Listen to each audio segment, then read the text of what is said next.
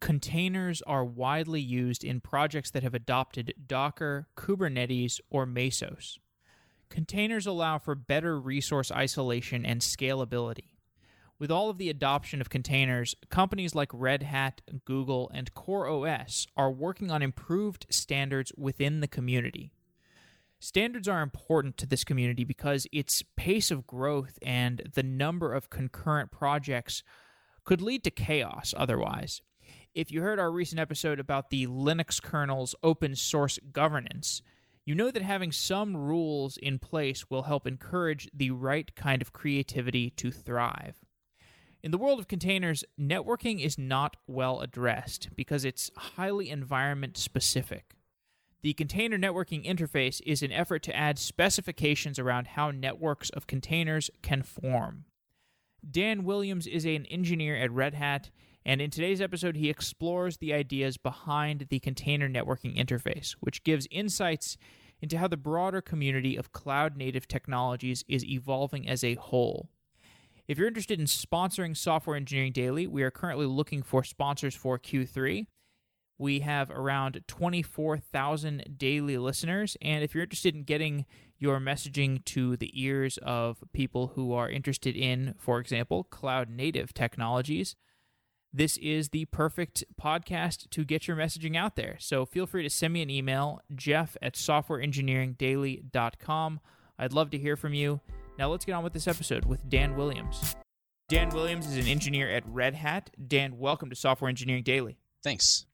Great to be here. Yeah, it's great to have you. So today we're going to talk about the container networking interface. And to get us to that place, I want to first talk about some broader networking concepts, and we'll work our way to container networking because I think for a lot of people it's kind of a scary topic that sounds a little low level. So let's just talk broadly about the networking interface between two physical machines, just two, physical hosts, and then we'll work our way to VMs and then to Docker containers. Sure. So, at the basic level, what you typically have is two machines connected via something like Ethernet, and you connect a cable between them, and each one of those has a network card in them that is exposed by the kernel, and you assign addresses, IP addresses, to those interfaces, and then more or less they can talk to each other. So that part's pretty simple. Where it gets really interesting, and I assume we'll touch on this more during the podcast, is when you have machines that are physically separated by much wider distances, where of course you have to do switches, routers, all those kinds of things. Explain a little bit about that background, because I actually know nothing about switches and routers and physical infrastructure. This has all been pretty much abstracted for me from my computer science education. I've only been kind of in CS for like 6 or 7 years, and I find that sometimes when I talk to people that have been around for maybe like a little longer than that, like 10 years, they might have more understanding of those things. But maybe give a little explanation for the physical infrastructure and why that starts to matter over longer distances. Right. Well, you obviously need two machines to talk to each other over those long distances, but we can't use Ethernet over those long distances necessarily. And so at that point, you have to start using things like bridges and switches to kind of translate between the different network technologies that two machines would use to talk to each other. So for example, from the house where I work, it's all Ethernet to my Wi-Fi router, or it's Wi-Fi to the Wi-Fi router. And then from there, it's a short hop to the fiber gateway. And then from there, it's fiber to somewhere who knows where. And then from there, it's probably also fiber to wherever I'm going to, if I'm trying to go to Google or something like that. But then, of course, in Google's data center, it turns back from fiber eventually to Ethernet, most likely before it hits one of their servers. So you do need things to adapt to various networking technologies. And that's what's called the physical layer, the actual physical thing that connects two machines or two jumps or hops in the path between you and wherever you're trying to get to. And after the physical layer, of course, then you actually need to start talking about layer 2, which is something like Ethernet itself. And Ethernet has protocols. So we're kind of talking about the OSI network stack right now. If you're familiar with that, and many of your listeners might be familiar with that as well, the OSI stack has 7 different layers. And the ones we actually care about mostly for the purposes of this podcast are layers 1 through 3, which are the physical layer, and then kind of I'm trying to think what the actual name is, like the Ethernet layer, that's layer 2. And of course, or it could be something like, the fiber layer, the protocols that run over fiber instead of Ethernet. And then layer 3 is the IP layer. And that's the IP layer is what's most interesting for container networking at this point. Why is that? What goes on at the IP layer that makes it interesting for container networking? So containers are typically very distributed. And whether that means in the same data center, you might have a couple of containers running on one machine and a couple of containers running on another machine somewhere else. Or you might even have what are called federated clusters, at least in the Kubernetes world. There's Kubernetes federation, which means you could have, say, a data center on the East Coast and a data center on the West Coast, and you want to actually allow the containers running in that Kubernetes cluster to talk to each other more directly than routing over the public internet. So what you do at that point is you want to kind of virtualize or abstract the internet protocol or IP setup between those two containers. And that's where the layer 3 stuff comes in. And you want to kind of make all of that seem like they can talk to each other directly, like they're more or less on the local network, or you can do things like routing between those, but you still need to do some interesting setup there to be able to get different containers to talk to each other directly. And there are a number of different solutions for that. Like I said, whether that's IP routing, whether that's kind of VPN tunnels between two different clusters, or whether that's something like Calico, which does BGP inside the cluster to program routers and tell them exactly where to send the packets. All sorts of different solutions. But that's why it's interesting, and that's why people have created so many different solutions, is because that's where all the interesting stuff happens. And I mean, the other thing is that because the containers are often spread out physically on different machines, you don't know exactly what the physical infrastructure is between those machines. It could be, Ethernet, it could be fiber, it could be something else, it could be in, very different locations. So IP, if you let the cluster administrator and the system administrators and all that kind of stuff just set up a network that's IP capable, then on top of that, using IP, you all the stuff that I've just been talking about, and kind of forget about all the kind of layer 1 and layer 2 stuff underneath. To connect some historical dots to get us to a discussion of container networking, there was a period of time, and this is true still for many enterprises, where the state of the art was to have virtual machines that were, all sitting on a hypervisor somewhere on a physical host. We had multiple virtual machines, and those virtual machines were networked together. And the more trendy discussion or contemporary discussion would be networked containers, either on top of those VMs or just containers sitting across physical infrastructure. But let's just talk about the VMs for a second. What changed in the networking technology stack when virtual machines were getting popular? Right. A lot actually changed because, at that point, the virtual part of virtual machines are sort of virtualizing things, abstracting them again. And so, now obviously, if you're running multiple virtual machines on the same host, you need a way to make those virtual machines talk to each other. And at that point, you're obviously not, somehow connecting physical cables inside that machine to different pieces so that the VMs can talk. You're kind of setting up virtual networking between those VMs. So that opens up huge possibilities, because all of that can be programmatically done through like Linux bridges or even something like SDN.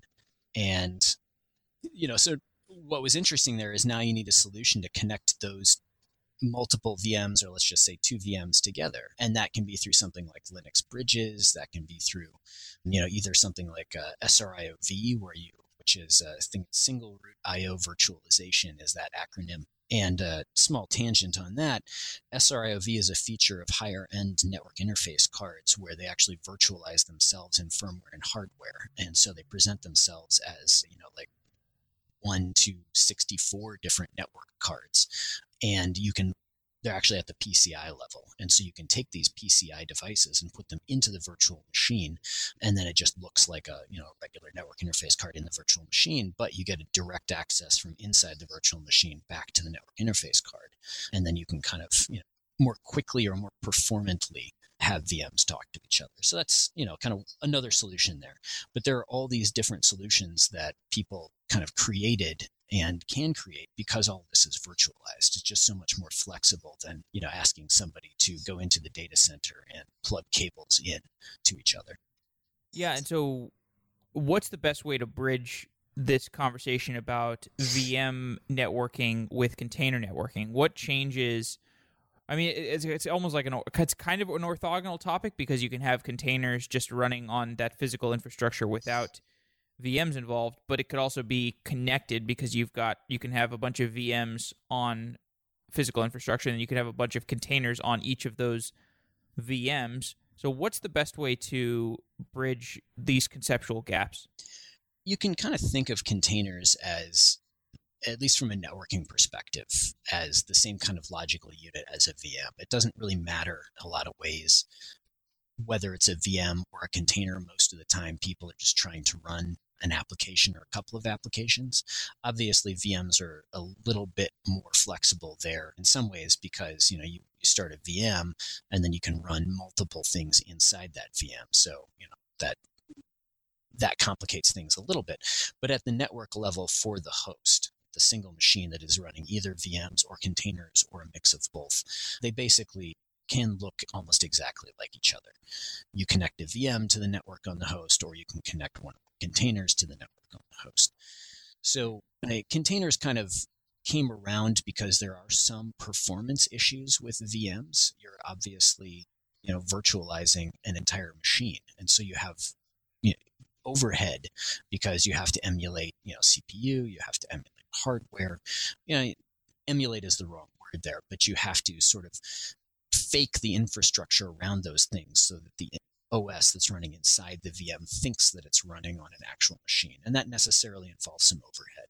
Whereas with containers, you get a lot of the isolation benefits of virtual machines, while at the same time, you're still using the network stack of the kernel on that host. So you don't have any of that virtualization overhead. You're actually running directly on the network stack of the host. So that's one of the benefits of containers there, is that you don't have that overhead. And you can also do things more simply in a lot of ways because you don't have to deal with some of the virtual machine technologies. You can set up the networking on the node or on the host itself, and you don't have to set up networking inside the virtual machine again. So that's one way in which containers are a little bit simpler and a little bit more performant in some cases. Now, that's not to say that virtual machines are necessarily slower, because things like SRIOV were developed to solve some of that problem from the networking perspective so that VMs could directly talk to the hardware on the node. When we start to talk about these container networking issues, is networking between two containers on the same host, is that going to be the same kind of conversation as networking between two containers on different hosts? Or what would be the difference there? Like if I've got a container in one data center and then I've got a container in another data center that's across the world, how does that differ from the networking between two containers that are just sitting like super close on the same conceptual box? Mm-hmm. Obviously you're going to, if they're on the same box, you're going to have much lower latency, you're going to have fewer packet copies, and you're probably going to have much faster access. And that's the same with a VM as well, because the packets can just go right through to the other destination. When you jump between different machines, then you have to deal with other users on that machine going out through the same link. And so you might not have, full link bandwidth going out from the node to the switch, and congestion and other things like that. So, whether it's a VM or a container, once you step outside of the host, it becomes quite a bit more complicated and heavily dependent on what the network infrastructure is that connects those hosts together. So, in the simplest case, with a container, you would have two containers, and they would have Linux V devices that connect those two containers to a common Linux bridge. And so in that way, and then you assign, obviously, IP addresses to those two containers that are in the same subnet, and then those two containers can talk to each other directly. Now, when you want to get that traffic outside of the node, you typically would take the network interface card that's on that node and add that to the bridge. Or you would do something like network address translation from the bridge through the Linux kernel to that network interface card so that other applications that are not containerized can still access the outside world. So it's fairly simple, and it gets a lot more complicated if you want to do things like have overlay networks, which maybe we'll get to in a little bit. But then once the traffic gets from the container through the vEth interface to the bridge and then to the network interface card on the host, then it goes up to a switch. And at that point, it's mostly just IP routing. Although depending on how your setup is, it can involve also Ethernet and things like ARP, address resolution protocol, and other stuff like that, so that the two containers that container can actually find other containers out there. Because most of the time with most of the orchestration systems, you're really just working at the IP level. And so say you have container A on node A, and container A wants to talk to 10.5.6.7. Well, if 10.5.6.7 is the address of a container on some other node, you need to know what the Ethernet address of that other node is if you're on the same broadcast domain. And when I say broadcast domain, that just basically means all of the machines are plugged into the same switch or the same series of switches so that they can talk to each other directly with Ethernet.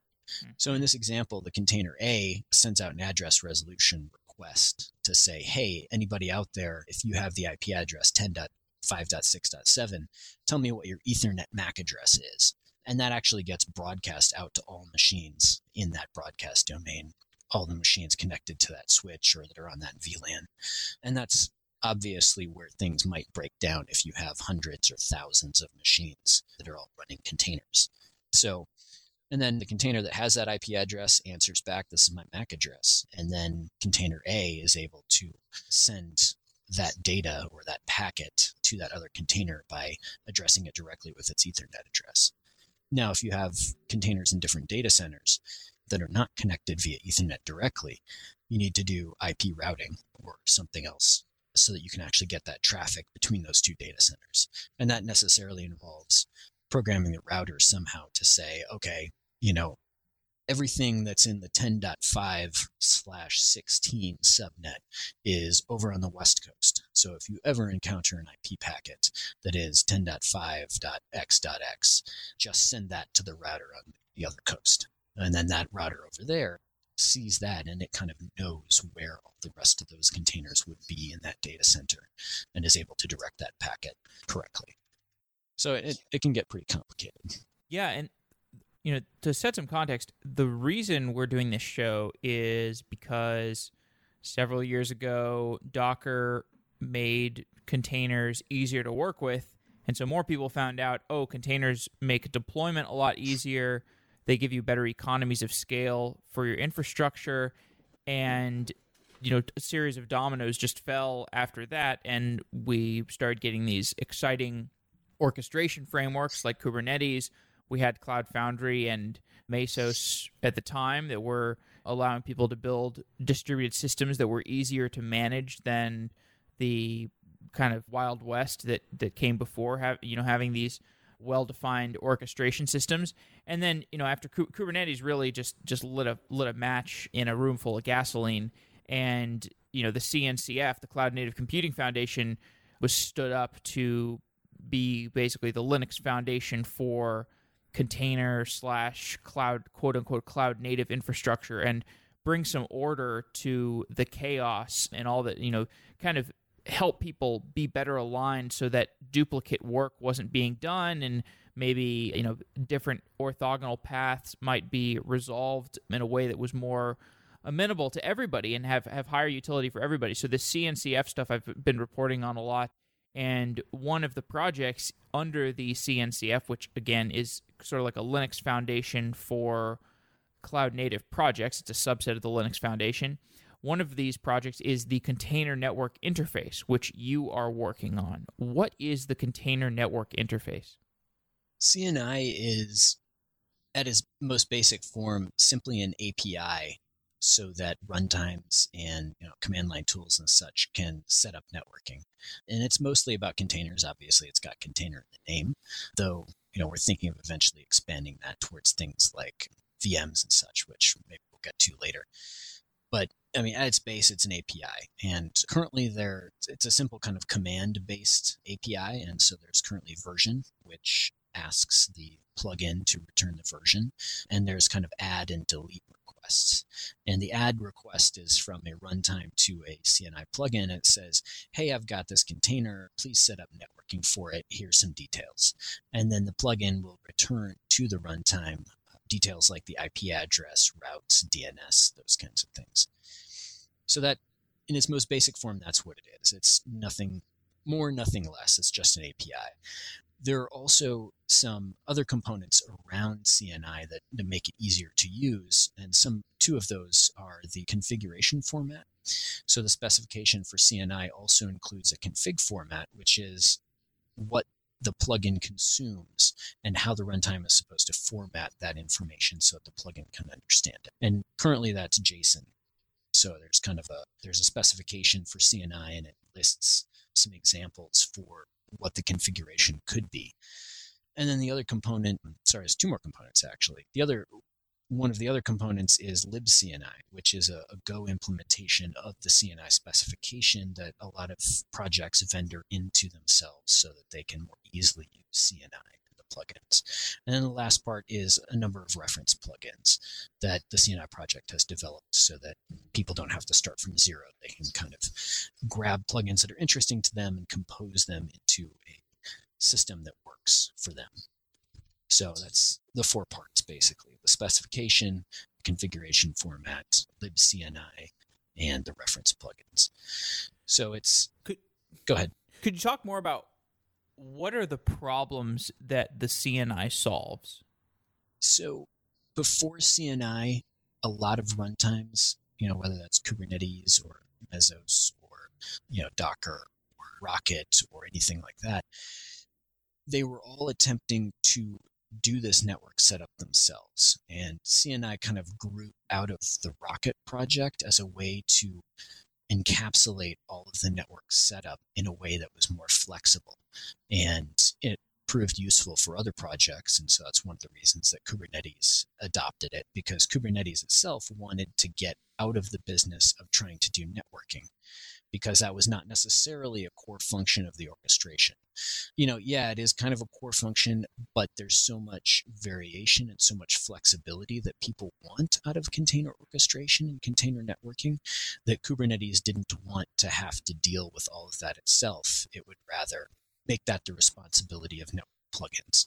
And that also helps develop a really healthy ecosystem, because a lot of plugin vendors, because there's a standardized interface, they can just kind of slot in the stuff that they're working on.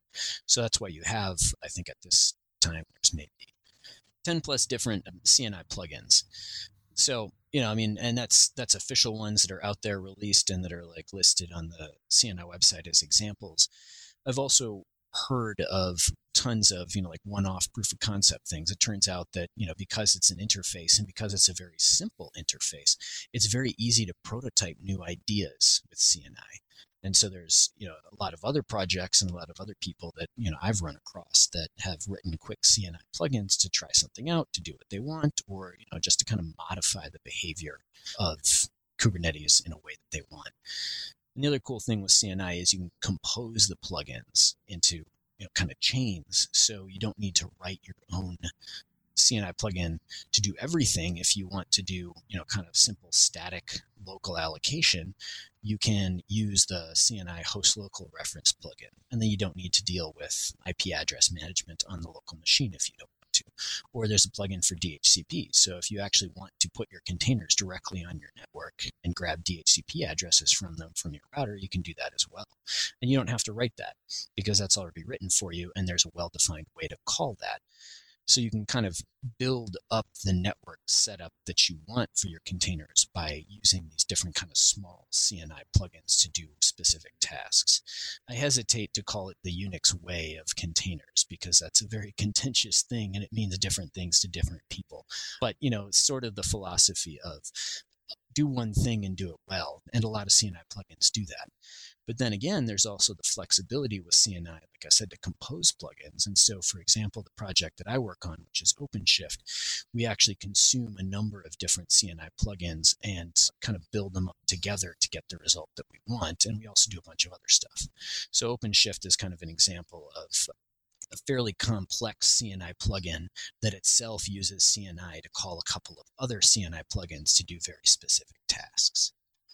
Yeah, that's very helpful. So I want to talk a little bit about OpenShift later, but let's zoom in on this concept of a CNI plugin. So from what I understand, reading stuff and hearing what you just said, a CNI plugin is essentially anytime you want to build something that needs to be able to add a container to a network or delete a container from a network, that is a characterization of a CNI plugin. So all CNI plugins need to be able to add a container to a network and delete a container from a network. And my intuition on this is because you're kind of trying to avoid zombie containers or memory leaks in your distributed system from just like these rogue containers that get created or spun up, or they get partial failures and they just fall out of touch. Or I don't know, maybe I'm wrong about that, but tell me, I guess give some clarifying exposition on what a CNI plugin is meant to do.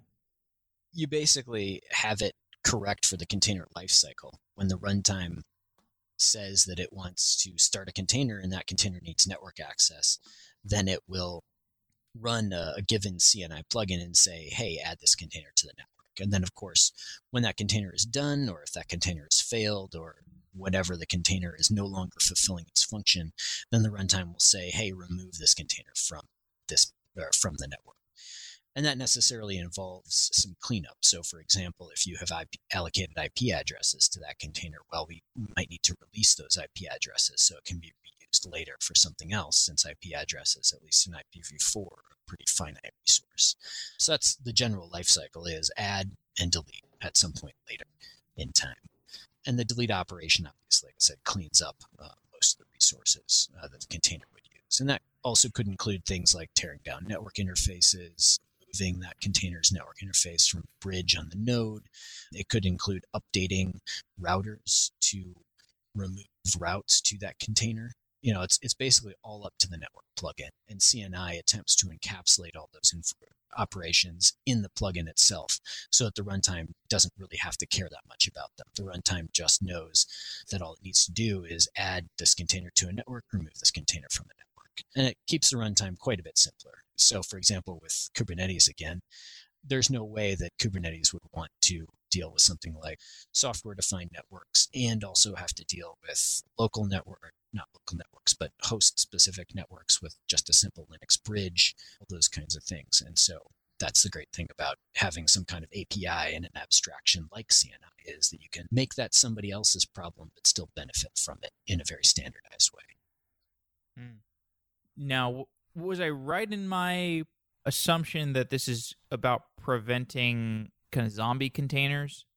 Sort of. I mean, a lot of that depends on the runtime itself, and the runtime, whether that's Kubernetes or Rocket or anything else, will typically manage the lifetime of the container, and so the runtime itself will handle the teardown.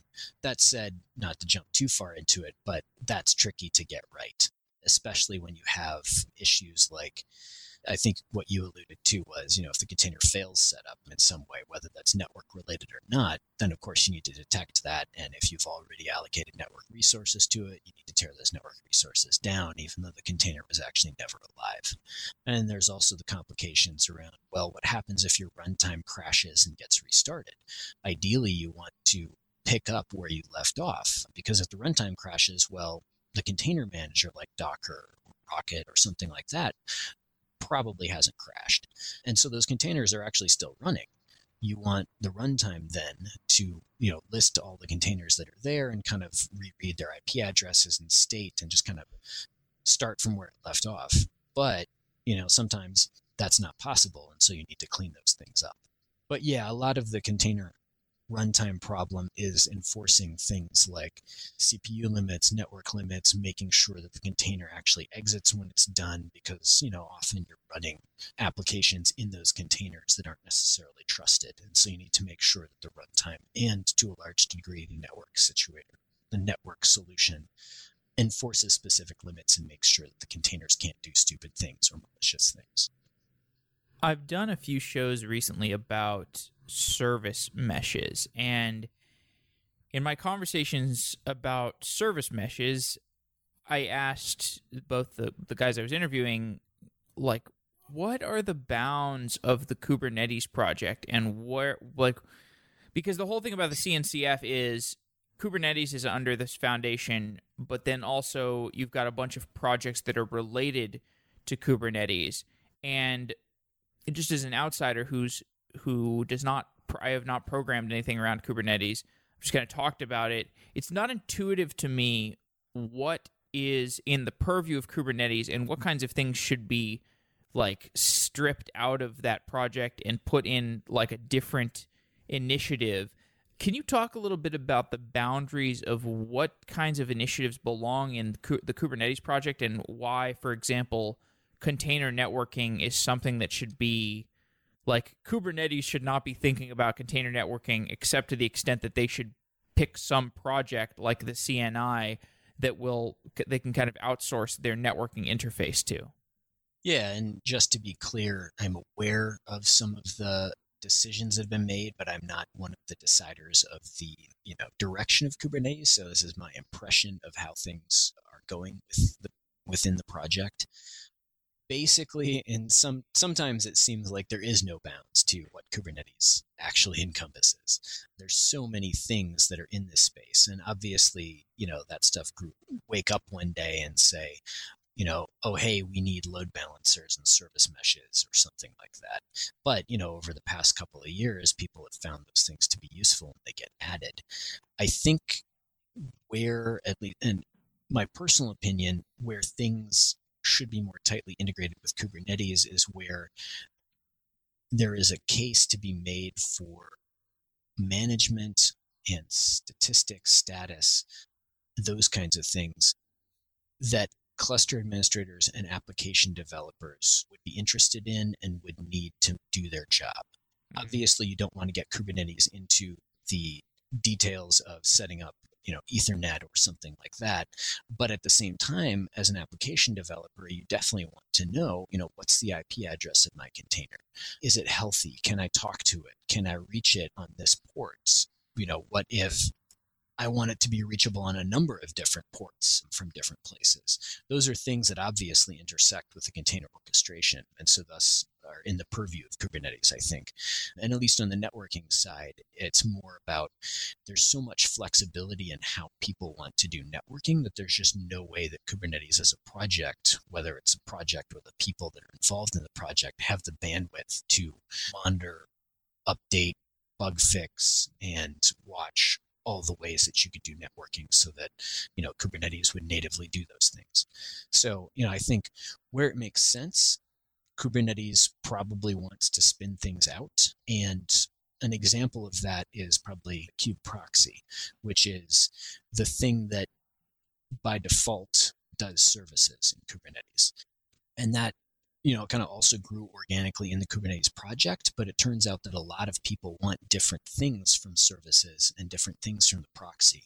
And so there's been a number of different projects to basically rewrite the proxy.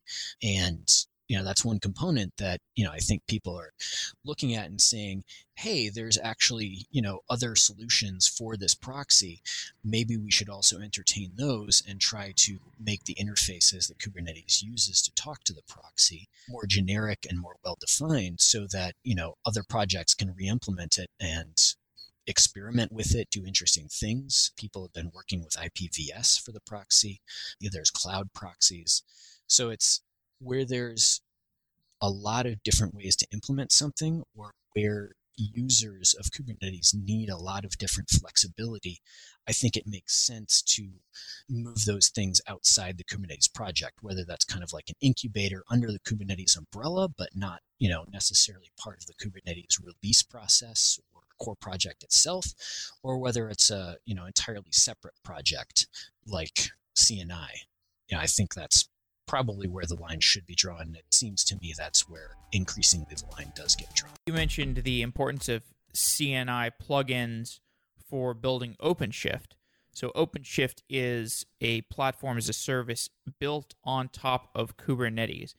I think now is a good time to go into some details around why CNI plugins were or have been useful for building OpenShift. I guess maybe you could give a little bit of an overview of their relationship between OpenShift and Kubernetes as well, which we've covered in some different episodes. We did a show with, was it Clayton Coleman? That's the guy that started OpenShift, right? Yep, exactly. Yeah. Okay. Right. Yeah. So we've done some stuff about this, but yeah. Well, I guess direction. if you've had Clayton on, then I don't need to go into any of the history as I understand it. Well, not everybody's heard that episode. Okay. Fair enough. I mean, I started working on OpenShift when it was like getting ready for version 3, and I think now we're at like version 3.6. So it's been a couple of years that I've been working on OpenShift and networking. But as I understand it, OpenShift version 2, which I maybe thankfully was not around for, was all based on Ruby. And at a certain point, they decided, hey, Kubernetes is already doing a lot of the stuff that we want to do. So why don't we kind of move the project onto Kubernetes as a base, take all the things that we were working on that Kubernetes didn't yet support, and kind of port those to Kubernetes. And because Red Hat is an open source company, all the things that Red Hat tries to do, we try to do upstream, or, if we can't do them immediately upstream, we keep working to try to get them eventually upstream.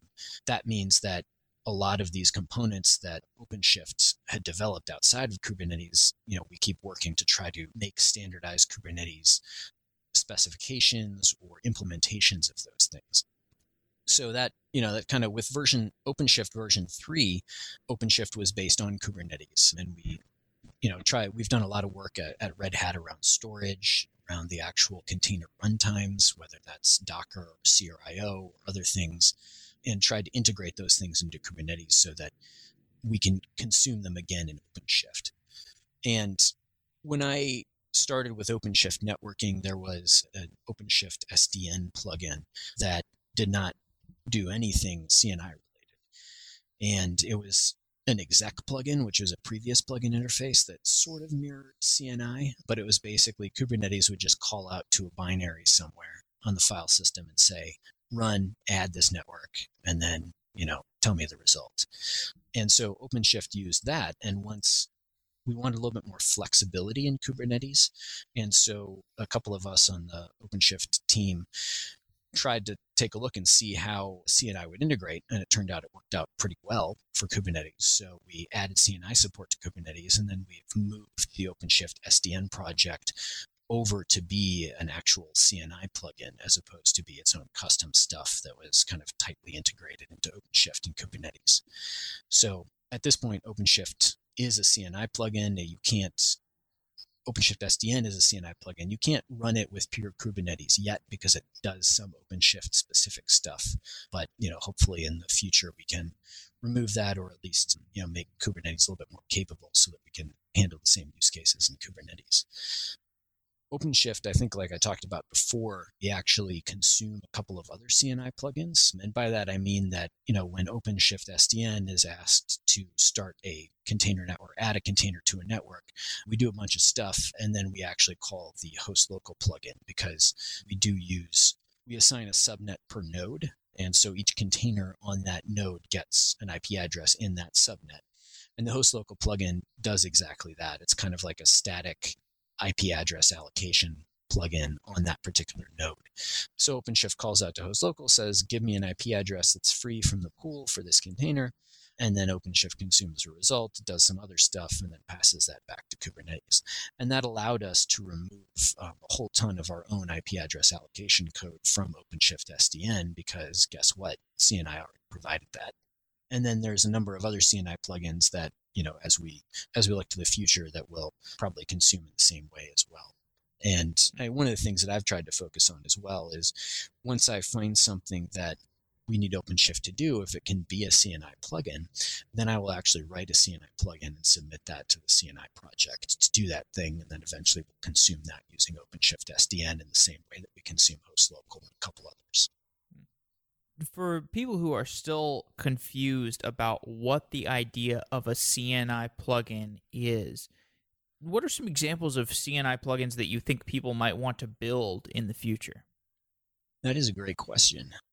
One of the things that we've seen a lot of interest in is plugins for Linux kernel device types like VLAN or IPVLAN, MacVLAN. I'm trying to think of some others, SRIOV even.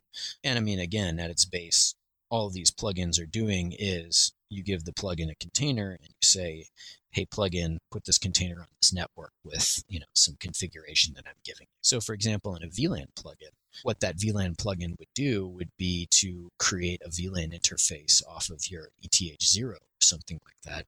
And then using Linux network namespaces, move that VLAN interface into the plugin. Into the container. So at that point, the container actually is on that VLAN as seen from a switch outside the host. That's one example. There are also plugins for, like I said, I think DHCP. So if you want the container to get its IP address from DHCP, and that's actually a tangent we could go down is IP address management plugins. There's kind of two plugin types for CNI. The first one is the main plugin, and that actually sets up the interfaces and such. But then the IP address allocation is completely different because once you've set up the interfaces, there's many different ways that you can decide what IP address a container gets. And so CNI provides a second kind of plugin and APIs to talk to that plugin that are specifically about figuring out what IP address to get for a container. But, at its base, CNI plugins are just small binary executables that get run by the runtime. And those executables are passed an action, some configuration, and a couple other properties. They do their job. They exit, and before they exit, they print to standard out the returned result, which is also kind of a JSON structure that describes what interfaces they added to the plugin and what interfaces they created on the host, what IP address they've assigned the container, and maybe what IP addresses have been assigned to interfaces on the host by the plugin, and then routes, DNS, those kinds of things. And then the runtime consumes that in some way. At least in the Kubernetes case, that means saving the IP address and putting that into the Kubernetes API so that as an app developer or cluster administrator, you can actually find out what IP address your container is using. Mm-hmm. So, one thing I'm curious about, this is sort of a orthogonal question. I've done a lot of shows about containers and Kubernetes and these related topics. One thing I don't understand is what's the difference between a Rocket container and a Docker container? And can you give, are these kind of like differing factions, or are they different use cases for different types of containers? I think pretty simply you can think of them as different factions. I mean, obviously everybody knows Docker, but there's also Rocket, there's also CRIO, which is kind of a new project that is lighter weight than Docker, but basically does the same thing. And the thing that all these do is actually run a particular process in a containerized way. And so the base of containers, or the thing that containers are built from on Linux, are namespaces, and there's a couple of different namespaces. And when we say namespace, that just means a way to isolate a particular set of properties from all other things, or all other of those properties on the system.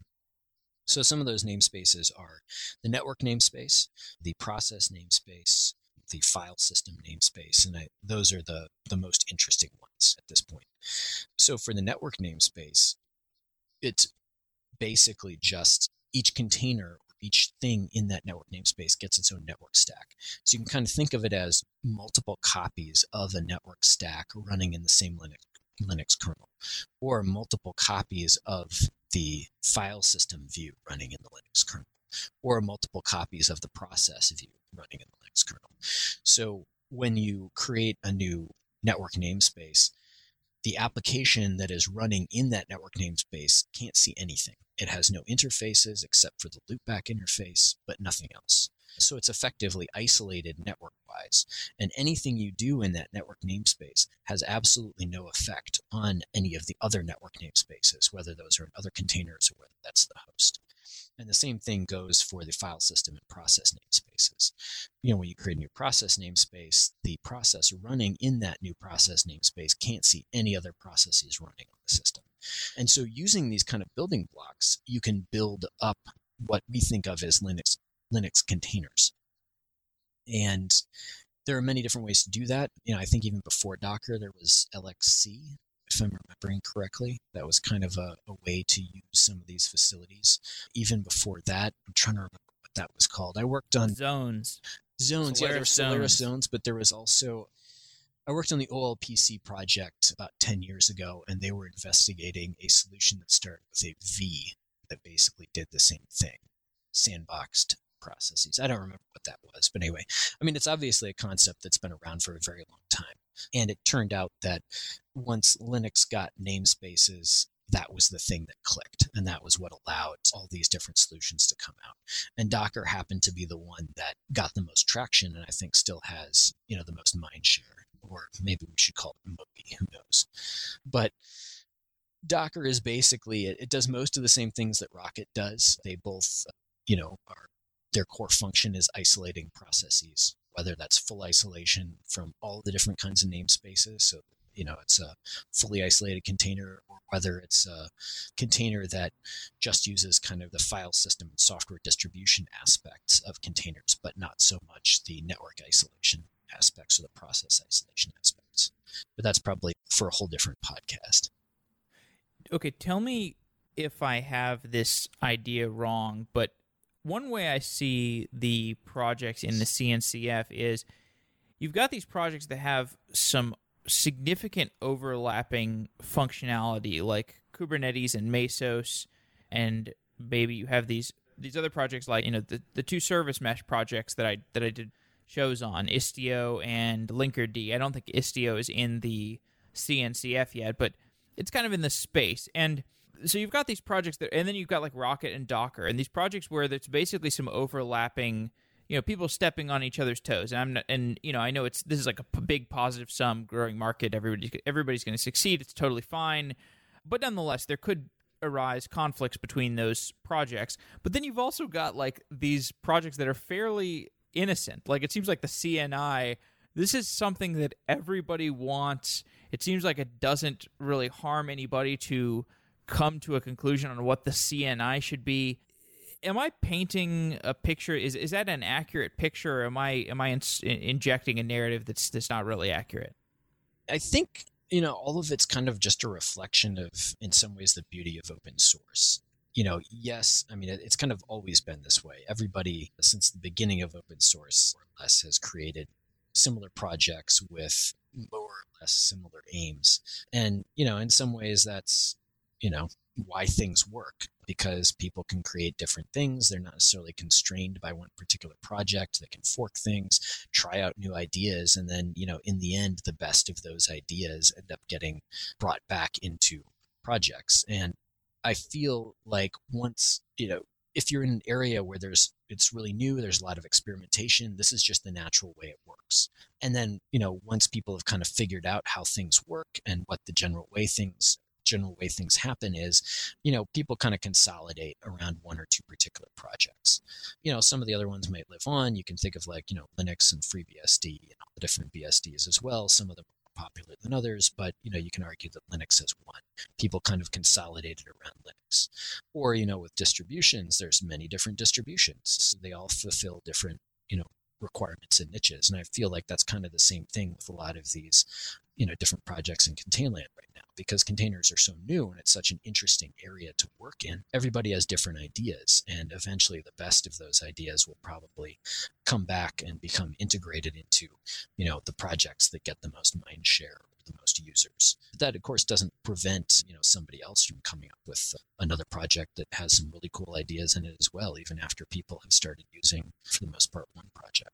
So, I personally don't see a huge problem with having a bunch of different projects that all kind of do the same thing. That's just kind of the natural way of open source. It obviously can run into some political issues, and there are personality issues with different personalities who run these projects, and there's always some not invented here type things. But in my experience, that always works itself out in the end, and I think the community is better for it. All right, Dan. Well, I want to be respectful of your time. To close off, is it you want to give a preview for what's coming down the pike in the CNI project and what you're focused on right now? Definitely. One of the things that we recently added was multiple interfaces and more than a couple IP addresses. And so it's a lot more flexible what plugins can return. And we've used that, or kind of piggybacked on that, to do kind of the plugin composition stuff. And we call those conf lists, or configuration lists. So you can kind of build up a chain of plugins that do different things. And then, of course, the final result gets returned to the runtime. This is something that we, on the Kubernetes side, we intend to use in Kubernetes to allow IPv6 support, which Kubernetes does not really currently support.